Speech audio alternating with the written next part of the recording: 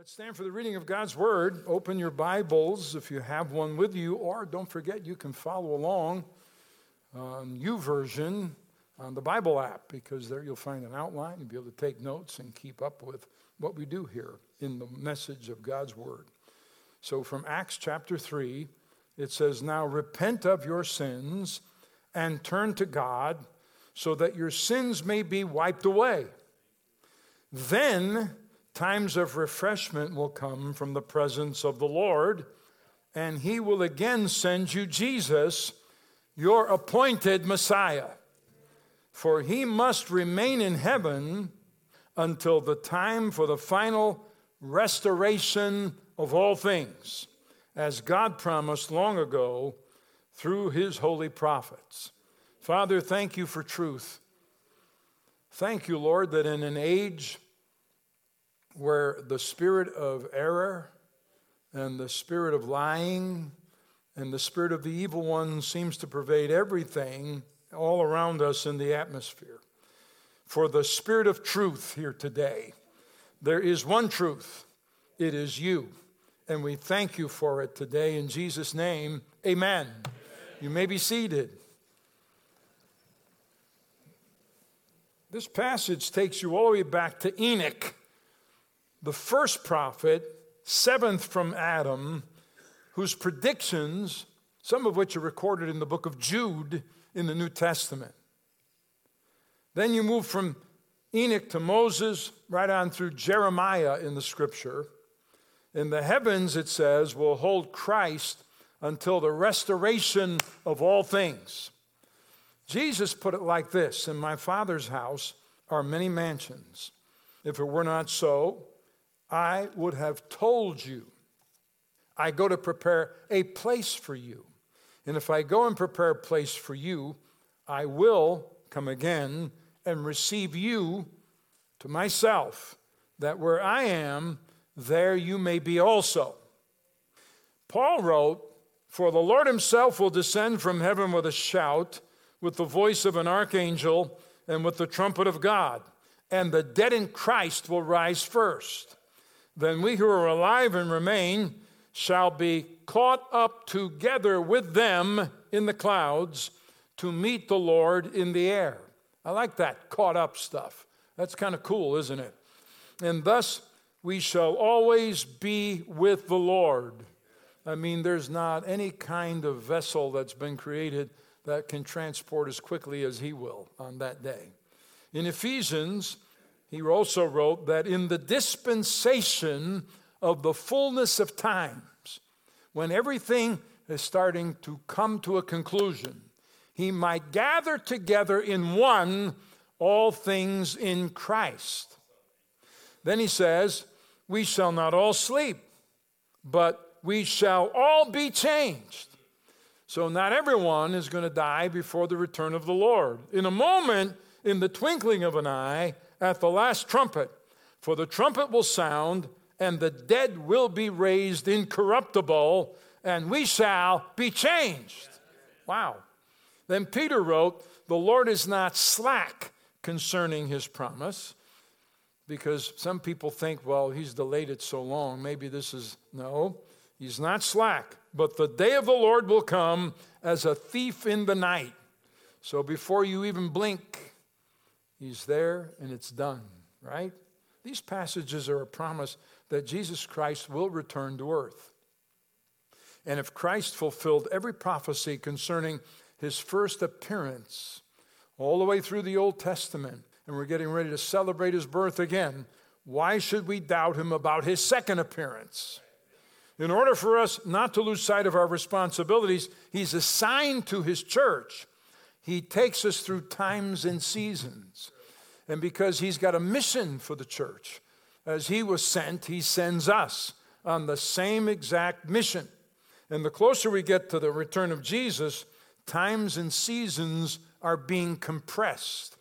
You know, I've often wondered, and I've shared it with my wife and family at times, it just seems like, even though there's still 24 hours in a day, that they go by faster than they used to. Right? Instead of every 25 years something is fulfilled and we observe it, as we draw closer, it's every year and every month and every week, and things continue to move at a very rapid pace. Daniel, the great prophet, said that in the end of days, that knowledge will increase very, very rapidly, and everything will be moving at a very fast pace. And we see multiple, even the earth is groaning under the pressure of the curse. The scripture is very clear that even the physical world around us has suffered from the fall of humanity. So we're having multiple hurricanes and earthquakes and fires. They're all wake-up calls, that not so much that we are going to be the ones in charge of climate change, but the one who really is in charge of climate change is sending us a message that we better wake up today. There are reminders that God has given us pointing to the time of the end. There was the end of World War I. From about 1900 to 1917, the following things took place. There were 3 major outpourings of the Holy Spirit across the United States. One in North Carolina in 1906. Then there was the Great Azusa Street revival occurred at the time of the San Francisco earthquake, and it turned California toward the Lord. Many people lost their lives. Many lost all they had, and people began to call on the name of the Lord. Azusa Street broke out as a result. Then came the Topeka, Kansas outpouring. There was an outpouring on the East Coast. There was an outpouring in the Midwest. And then the Azusa Street revival here on the West Coast. God manifests himself in 3 locales in a 10-year period. And there was a great move of the Holy Spirit across the land. Those were the early rain outpourings. The first beginning of God telling us we've entered a new season. At the end of World War I, something happened that changed world history. So while God is at work in the spiritual, the adversary is always at work in the physical. Communism began to be unfolded across the world. Marx, Lenin, Stalin. Under these, no more freedom of religion.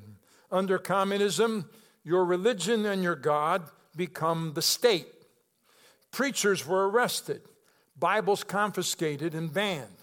We're watching progressives today attempting to do the same thing in the United States of America.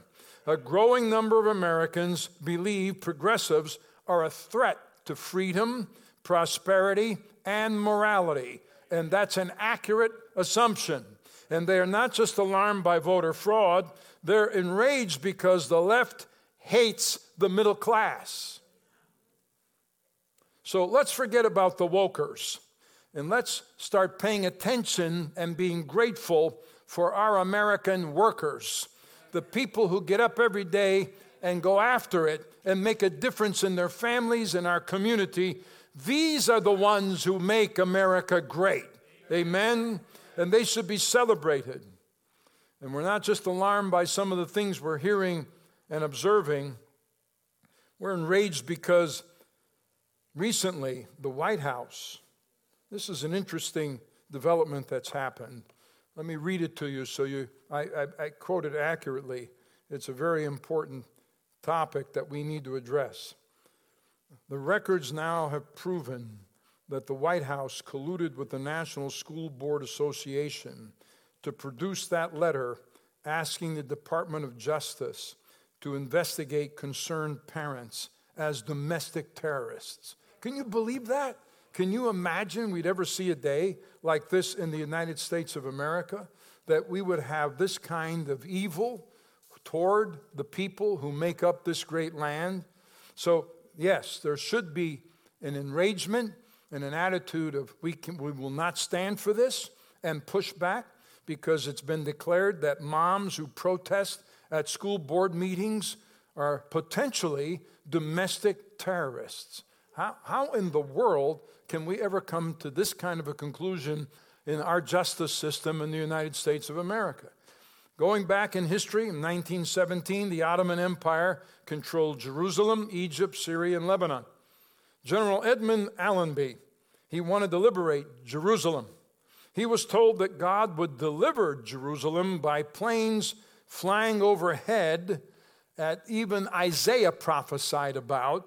So Allenby dropped leaflets by airplane over Jerusalem. And here's what those leaflets said: "Surrender Jerusalem to the British."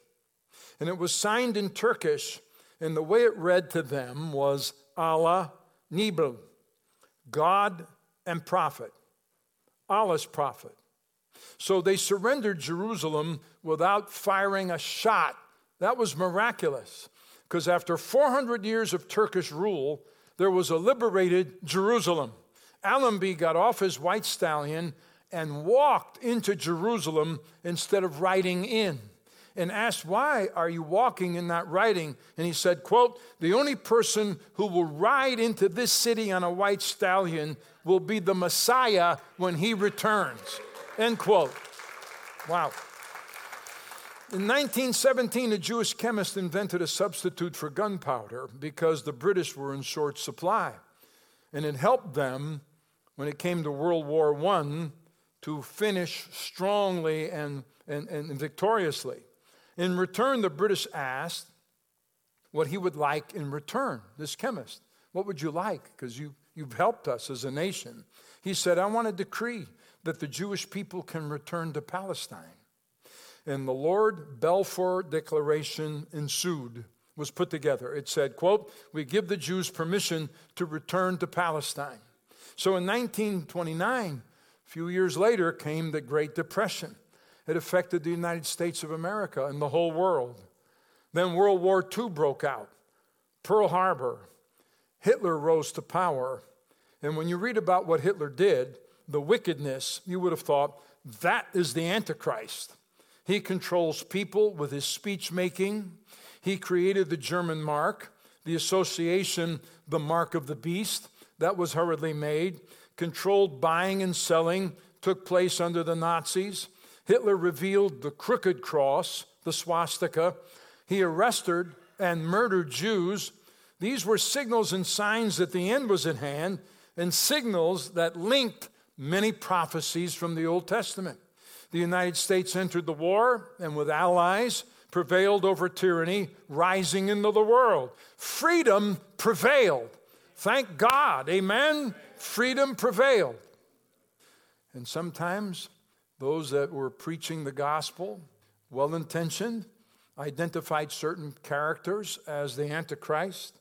I mean, I could take you through a litany of names that I've heard in my lifetime that some preachers were identifying as the Antichrist. Many times, in desire to put the pieces of the puzzle together, there was mistaken identity and mistaken signs and seasons.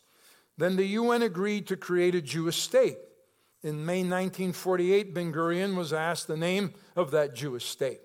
President Truman was pressured to not recognize that new state. Our State Department thought of some different names like Zion or Judah or Judea, and every prophet told us it would only have one name, Israel.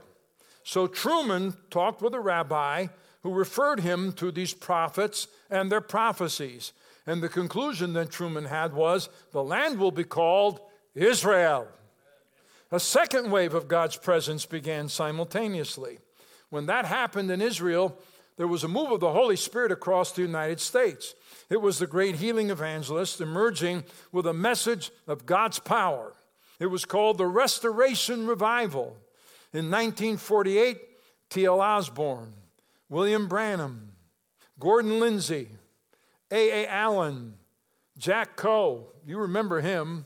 Jack would come up on the platform when it was time to preach singing, and he walks with me and talks with me and tells me I am his own. And miracles would break out across that room, huge tents. The healing revival was so successful because our nation realized that Israel became a nation. It was a prophetic miracle of restoration that God promised throughout his word, that one day this great nation would once again reassemble itself. America, for the first time, began to hear the messages concerning the return of Jesus. We began to start studying a little more carefully what the Scripture had to say. Oral Roberts published a book called Jesus is Coming Again. All ministers of that era had one night during their revivals when they preached on the return of Jesus. You remember those days, Sister Long? You remember those days when we would have revivals? One night was dedicated to the return of Jesus. And they knew Jesus could not return until Israel was a nation once again. So that triggered that hunger and that desire to know a little bit more about this phenomenal promise that Jesus made, I will come again and receive you to myself. Jerusalem was a divided city, and something had to happen. So the prophets told us that Jerusalem belongs in the hands of God's people and would be in the hands of God's people before Jesus would return. In 1967, Egypt planned to destroy Israel, but Israel preempted it with an airstrike, and Russian-made tanks were driving toward Israel from Egypt. All the tanks stalled.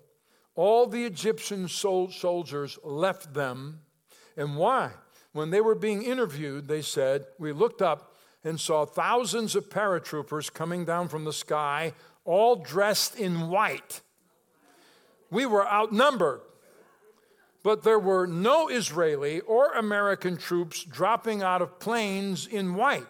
It was God's intervention, the angels of the Lord in the middle of that war. The Israeli army had to cross then a stretch of desert to fight, but that stretch had been mined by the adversary. And so Israel was stalled there, but some of them began to pray.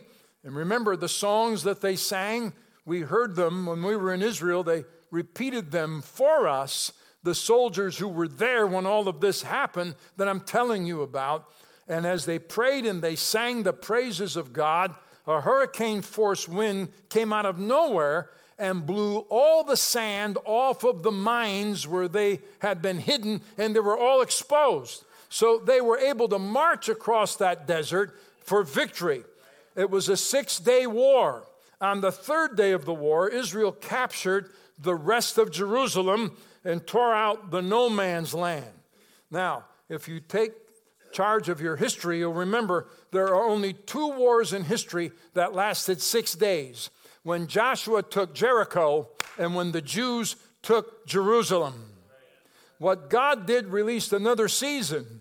1967, the charismatic movement broke out. And it began to work. The power of the Spirit began to work among Catholic believers. At Notre Dame University, they filled the football stadium with people assembled who wanted more of the power and presence of the Lord in their lives and sought for the fullness of the Holy Spirit to give them direction. Even some evangelical churches began for the first time to embrace the power and presence of the Holy Spirit. Out of that, Catherine Kuhlman's ministry emerged, and a sweeping Jesus movement began. These were God-coordinated evidences, seasons and times that all were predictors of the return of Jesus. Each sparked an awakening among God's people to stop sitting and get busy about God's business, which is reaching people with the gospel. And what the Lord does in seasons, He revives and stirs His people out of their slumber. Recently, we've seen the sequencing of the blood moons and cosmic activities, the recent eclipse of the sun, asteroid flybys, even taking NASA unawares about 2 days ago, wars and rumors of wars, pestilence. Yeah, we've all been through a year and a half of that. The deserts of Israel are blooming and just overflowing with farms and produce. Where there had been drought, the latter rains have returned, falling on Israel, and Jews returning to Israel from the nations all over the world, assembling once again in that nation. We should be about the business of spreading the gospel in anticipation of the return of Jesus. These should all be signs to us. We should be alert to them. The apostles in their day were looking for the return of Jesus because Jesus made a promise. And they thought in our lifetime we're going to get to see that. Well, obviously it didn't happen in their lifetime because we need a fuller, better understanding of the times and seasons. But here were the promises that God gave us. To those who eagerly wait for him, he will appear a second time. James wrote, you also be patient, establish your hearts, for the coming of the Lord is at hand. Thank God we have that word for us today. Jesus said, behold, I am coming quickly. And what these passages mean, when all this stuff begins to happen and you begin to see the signs of the age and the rapidly moving events that are happening without resolution, perplexities among the people, that passage and those passages are telling us it's all going to happen very quickly, very fast. After Jesus resurrected, he went up to Galilee and he's speaking to Peter. And he says to Peter, when you were younger, you girded yourself and walked where you wished. But when you are old, you will stretch out your hands, and another will gird you and carry you where you do not wish. Jesus is telling Peter, you will have a relatively long life. And then Peter looked at John and says to Jesus, Peter, seeing John, said to Jesus, but Lord, what about this guy, right? And Jesus said to Peter, if I will that he remain till I come, what is that to you? You follow me. Okay? Peter, it doesn't matter if he's alive when I return. Do what I have asked you to do. Feed my sheep. Take care of the business of getting the gospel everywhere you can. Then this saying went about the brethren that this disciple would not die. Yet Jesus did not say to him that he would not die, but if I will that he remain till I come, what is that to you? So you can see how sometimes people listening are not hearing, right? After Jerusalem was destroyed in 70 AD, all the apostles were dead except for John. John was banished to the Isle of Patmos by the Roman Empire, trying to isolate him, having attempted already to kill him, but he did not die. So they sent him out to this island, hoping that he would die there, or never to be heard of or from again. People would forget about him. Then he was finally released. Of course, while he's there, he writes the last book of Holy Scripture called the Revelation of Jesus Christ.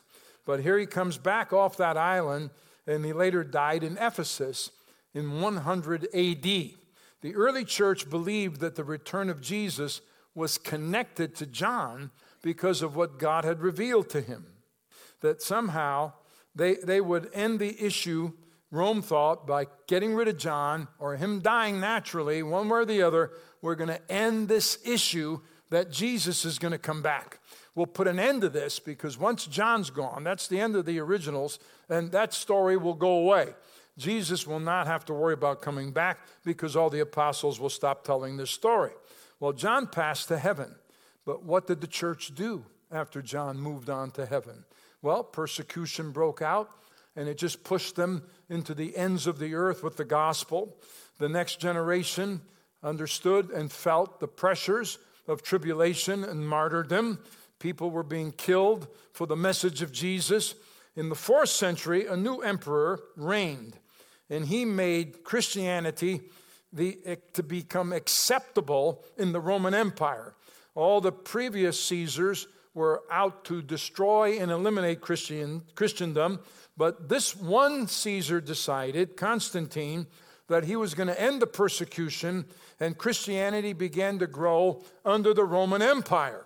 Then came what was called dominion theology, or the kingdom has arrived.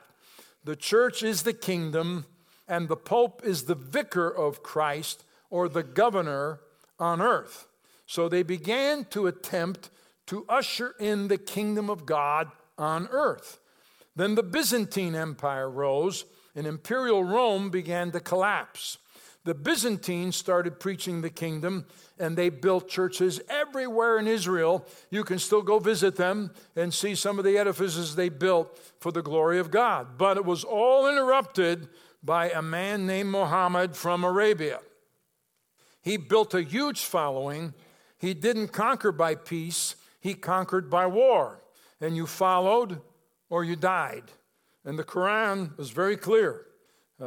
Those that follow Muhammad could have multiple wives. For the believer in Christianity, in service of the Lord, one spouse. Islam spread everywhere, subjugating people until they got to Spain. And Spain held them off. And there's a battle over then in the Holy Land called the Crusades. Religious battles over and over and over. Bloodshed, because the battles in the spirit realm around us manifest in the material world. And then we arrived into the 18th century, and some say the rapture wasn't taught until before the 18th century. But until the 18th century, there were no signs indicating his imminent return. None. No Israel, no Jews controlling Jerusalem, and preachers taught that it would not happen until Jesus returned, that Israel wouldn't get back until Jesus came back. Bring the Jews from the four corners of the world. That the Jews would restore Jerusalem after Jesus came back. They thought Jerusalem would only be restored after the millennial reign of Christ. Then the Bible was being printed in everyone's language so they could begin to read it for themselves. And it began to become common for anybody and everybody to be able to get a copy of God's Word. Throughout Europe, people began to read the Word of God for themselves and not rely just on someone to interpret it for them. The Geneva Bible was published. That was also the version over in England, and then that was the version that our pilgrims and pioneers used when they first came to America. The first missionaries were from Britain and from Scotland and from Ireland, and they felt they were ushering in the kingdom. The preaching of prophecy influenced the taking of Palestine. Then came the American Revolution. America had a manifest destiny to take the gospel to the whole world. In fact, our State Department actually funded some of our early missionaries. Now, we're talking about funding things that are illegal and law-breaking. How did we get here? That's what I would like to know. Students' tuition was paid for by our government so our missionaries could go and evangelize. There was no separation of church and state. But yet another interruption happened in our history called the Civil War. And every human being was declared free. That's the way God intended it from the beginning. Charles Finney discovered we've had a problem in our theology and the way we've conducted our interpretation of events in history. See, the Roman Church thought they were the kingdom. The British thought that they were the kingdom. Their empire, preaching the gospel, sending missionaries, that they were the kingdom. America thought we were the kingdom. All were attempting to bring the kingdom without the king returning. There can be no kingdom until he shows up, right? Finney taught we need to preach Jesus as the king. And Jesus is coming back as the king. The hymns that were sung before Finney were all about the majesty of God. But from Finney forward, the new songs were going to be like, there's going to be a meeting in the air in the sweet, sweet by and by. And so those songs were birthed. An awakening happened. Jesus had to return for his kingdom in order for it to fully manifest. And that was exactly what was being preached and taught. It's kind of an interesting understanding. The Bible teaches there will be a first resurrection which will happen simultaneously with what's called the rapture. There will be a second resurrection after the millennial reign of Jesus, which will be the resurrection of those that are damned for eternity. It's an interesting understanding of Scripture. There are two resurrections mentioned in the Word of God. Then the Scripture tells us at the rapture, believers will meet the Lord in the air. At the second coming, or return physically to earth, believers will return with Jesus to the earth. See, there's distinction here. God promised that his followers are not appointed to wrath, but deliverance. For God has not appointed us to wrath, but to obtain salvation through the Lord Jesus Christ. We which are alive and remain shall be caught up together with them in the clouds. It's very clear in Scripture that there's going to be a meeting in the air in the sweet, sweet by and by. Amen? Very clear in the Word of God. He tells us that. Okay, so here's how this all works. Then an awakening began to happen in the churches across the world. Jesus had to return for his kingdom to fully come. So from Azusa Street to today, this message now has come out of the Word of God and is being preached because we're getting a better view now of what history looked like biblically in the times and seasons. In the 1600s, Sir Isaac Newton prophesied that near the end of the age, men would take the words of prophecy literally and begin to preach Jesus' return. He had that word back in the 1600s. He also had a word that Jews would fly back to the Holy Land, Sir Isaac Newton. Voltaire called Newton a fool. He said, quote, if man moves at 60 miles an hour, his skin will melt, end quote. That shows you how much he knew, right? Why hasn't the King, Jesus the Christ, returned as yet?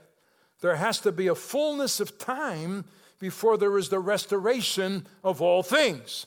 When time becomes full before the restoration, that in the dispensation of the fullness of the times, he might gather together in one all things in Christ, both which are in heaven and which are on earth in him.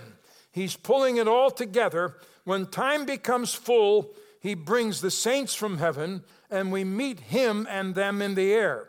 We are in the season of the mercy of God, or reconciliation, which means we should be actively, passionately sharing the message of reconciliation and the mercy of God. Paul called it a dispensation of the gospel. The gospel must be preached in the time or season frame that we are in. We're in this time frame that God has allotted for the human race to hear the message of Jesus. And what is the fullness of time? The fullness of time is a set time when all of the pre-judgment prophecies are fulfilled. Pre-judgment, some call it the Great Tribulation, but it's actually the judgment of God on this planet. It's the end of the age of mercy and the beginning of the judgments of God. So the fullness of time is the set time when all of the pre-judgment prophecies of God are fulfilled. We are in that time slot. There has to be the fullness of the Gentiles to bring all of this time frame to a conclusion. And here's what Paul wrote. For I do not desire, brethren, that you should be ignorant of this mystery. That's why so many fumbled with this. Lest you should be wise in your own opinion. That blindness in part has happened to Israel until the fullness of the Gentiles has come in. There will be blindness to the reality of who Jesus is for Israel until the full number of Gentiles are born again that God wants redeemed. God alone knows what that number is to be born again among the Gentiles. But when that moment happens, it concludes the fullness of the Gentiles.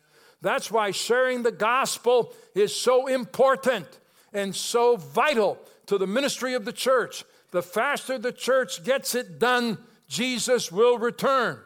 Then there's the fullness of iniquity That's happening at the same time. And in the latter time of their kingdom, when the transgressors have reached their fullness, a king shall arise having fierce features, who understands sinister schemes. He's under the influence of Satan himself. That's an Antichrist passage. Antichrist will be revealed when the iniquity of the culture becomes full. How many know it's not going to take a whole lot more before the cup is full? God revealed the concept to Abraham. He said this, they will afflict them 400 years. Afterward, they'll come out with great possessions.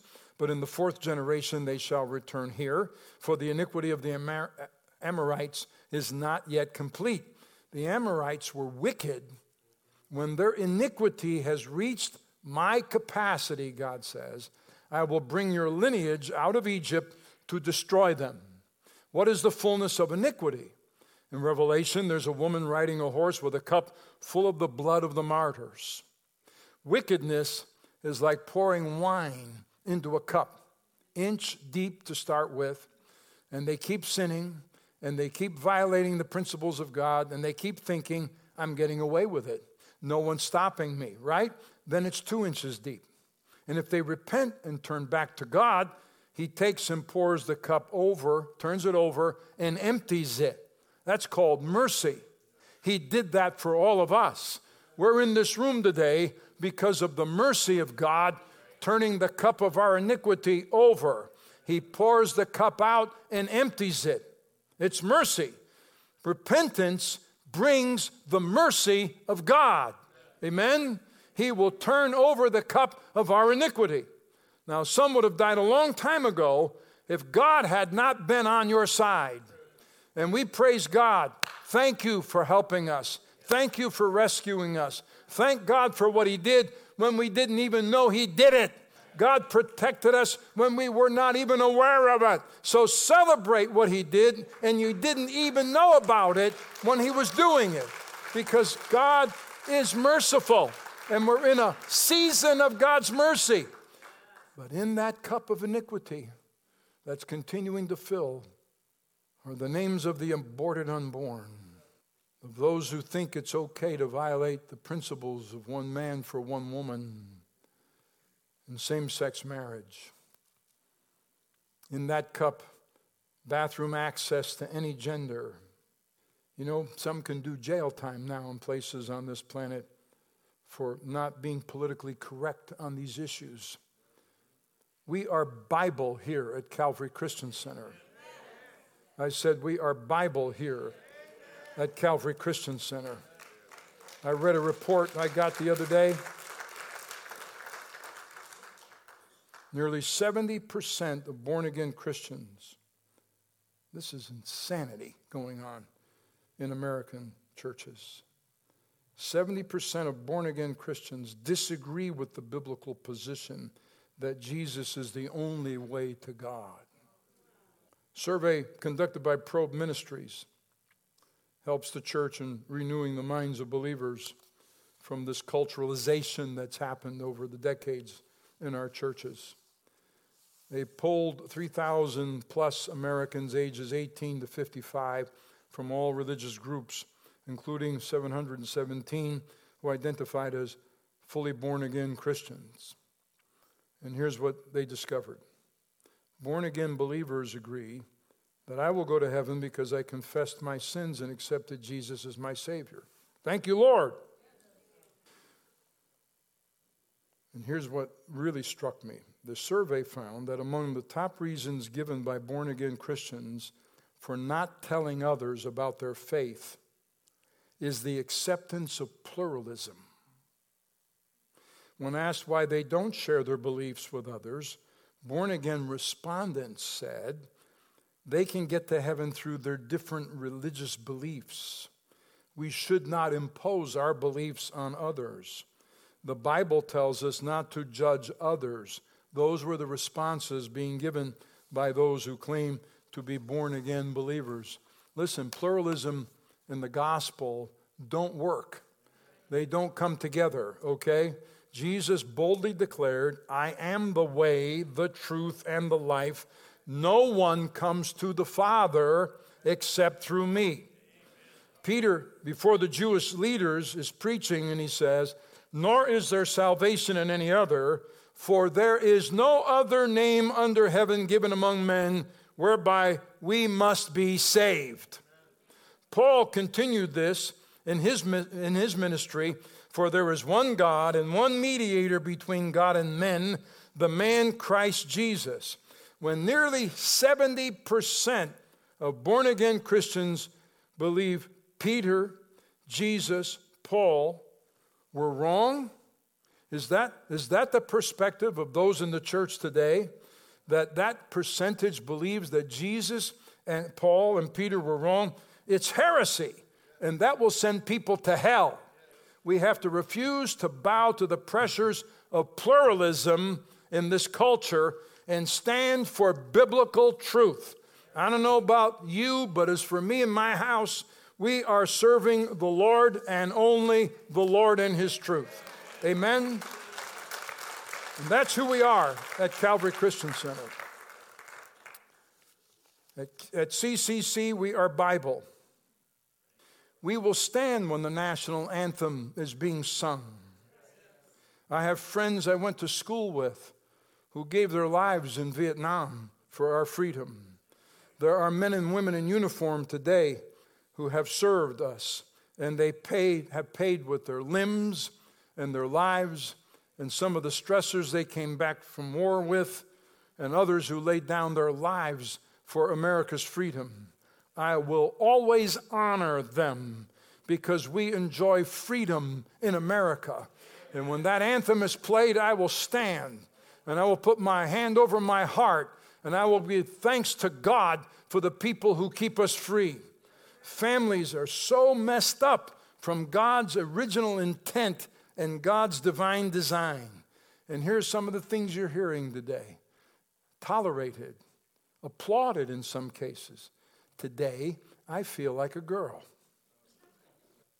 And that's what one of them did when he went in and raped that young girl in the girls' washroom in a school in Virginia because he put a skirt on that day and said, I feel like a girl. What happens when you feel like a dog? What's going to happen then? When the cup of iniquity gets full, Antichrist will be able to show up and take everything over without firing a shot. The fullness of the gospel is the next step we're looking at. And this gospel of the kingdom, Jesus said, will be preached in all the world as a witness to all the nations, and then the end will come. Amen? In other words, I will have assembled before me in the heavenlies someone representing every people group on the planet. I want my church to go out and make sure every people group gets to hear of the message of my mercy. What's the fullness of the gospel? Every person, every nation gets to hear the gospel. All tribes will have heard the gospel. Now, the United States has stood against demonic plans since its inception. Satan looks at America and says, I can't do what I want to do on this planet fully. I can't reveal the Antichrist, the beast, and world domination as long as American freedom exists. Because we won't roll over on our freedom, right? And when we pray, that essential knowledge must be in our hearts and in our minds. David, under this kind of a threat in his own kingdom, said, God is in his temple and he's on his throne. And how in the world would David have known that unless he was looking straight at the throne of God and God giving him a vision? In the midst of his being surrounded by adversaries, by those threatening to attack Israel, David, the warrior king, always kept his focus and his eyes on the Lord. Let that be said of us as American citizens. So must the embattled believer in America. We must keep our eyes on the Lord. And this war must be won. The Christian righteous have dug in their heels. And thank God we're starting to see and feel the rumbling under the surface. Believers are starting to stand up and say, No more of this. We're not going to compromise. Freedom is returning because as the sheep and goats are being separated, the power of God will be manifested across the United States of America. We are living at the breaking day of a fresh outpouring of the Spirit in the United States. The sun is beginning to rise again, and we are about to see a literal explosion of faith in the body of Christ. Faith for miracles, faith for healing, faith for provision, faith for the greatest harvest of souls in the history of the world, and faith for the salvation of nations, because this message will be preached in all the world for a witness. And I feel that coming move of the Spirit in my spirit. He's coming to us in the greatest move of God in the history of the world. That's a part of the promise. The fullness of the Spirit shall come to pass. Afterward, the prophet Joel said, I will pour out my Spirit on all flesh, and your sons and daughters shall prophesy, your old men shall dream dreams, your young men shall see visions, and also on my men servants and on my maidservants I will pour out my Spirit in those days. That's repeated by Peter in Acts chapter 2. In the last days, God says, I will pour out my Spirit upon all people. How many know we're in the last days? If not the last hours, right? Your sons and daughters will prophesy. Your young men will see vision. The miraculous is going to break out all over the church, right? And your old men will dream dreams. And in those days, I will pour out my Spirit even on my servants, men and women alike, and they will prophesy. And that means people are going to hear the gospel and get saved. I'm praying for an impartation of fresh anointing in the Western church, because we need that.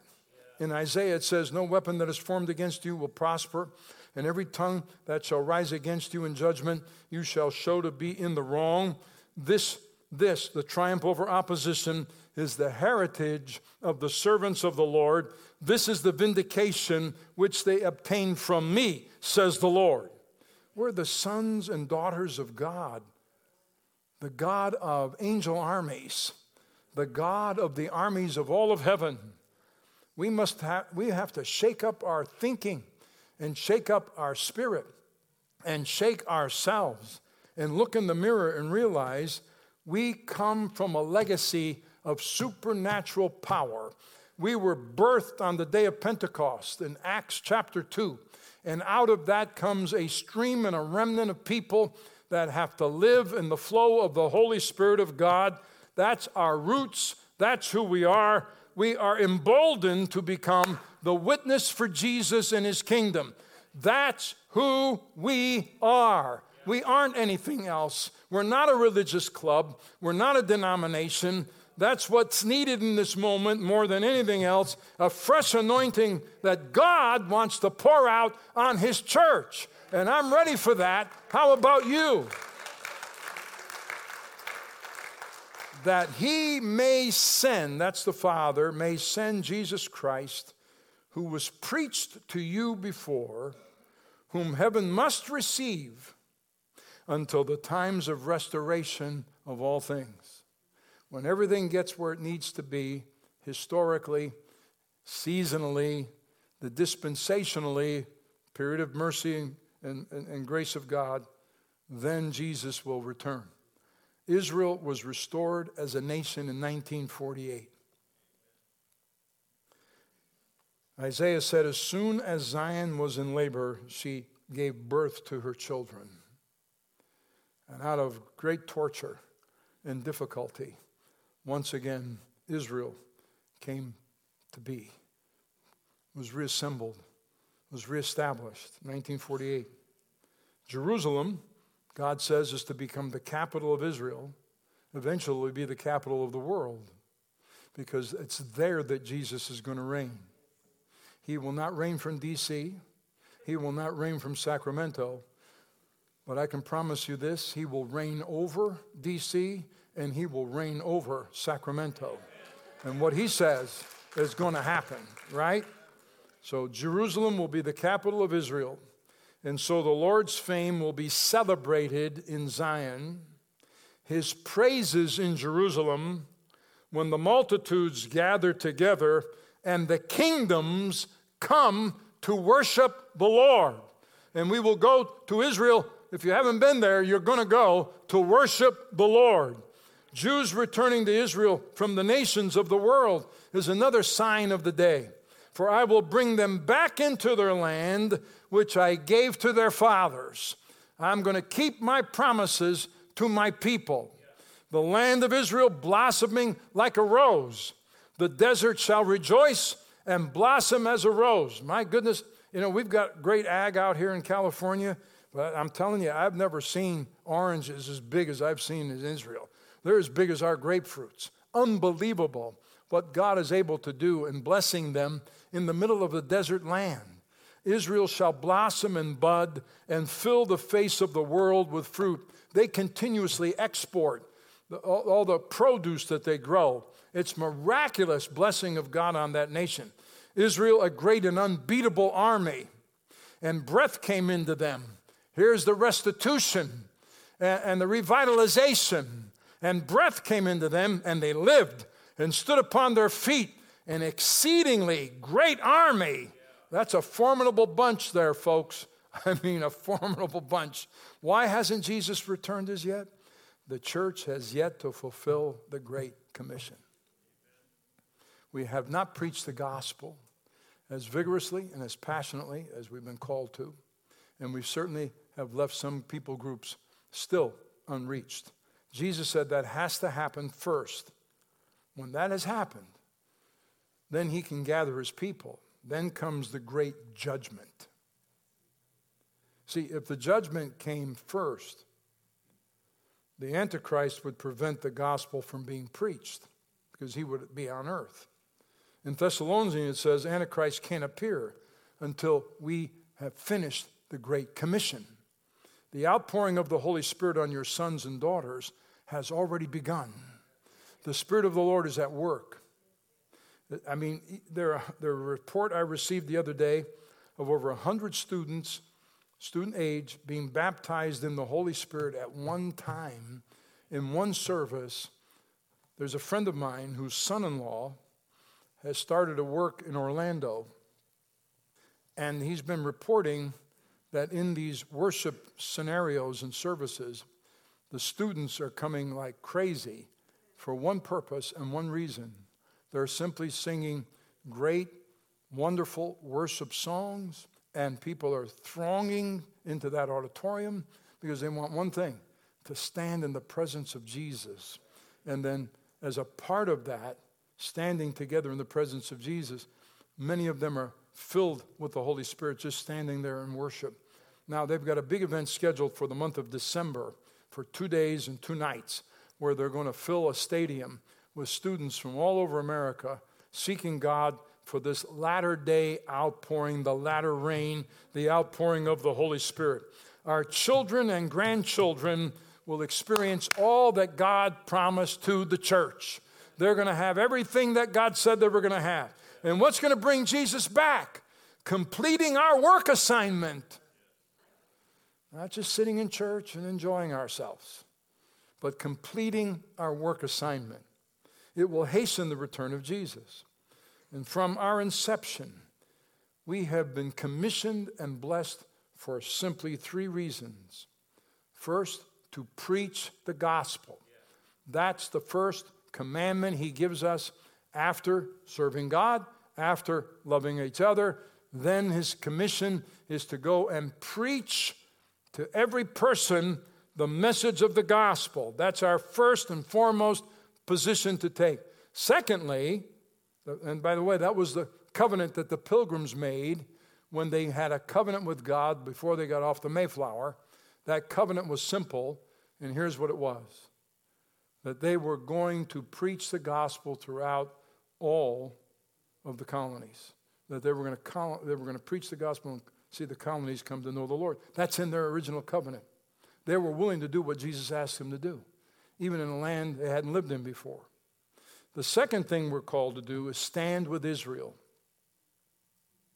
We are called as a people to stand. I will bless those who bless you.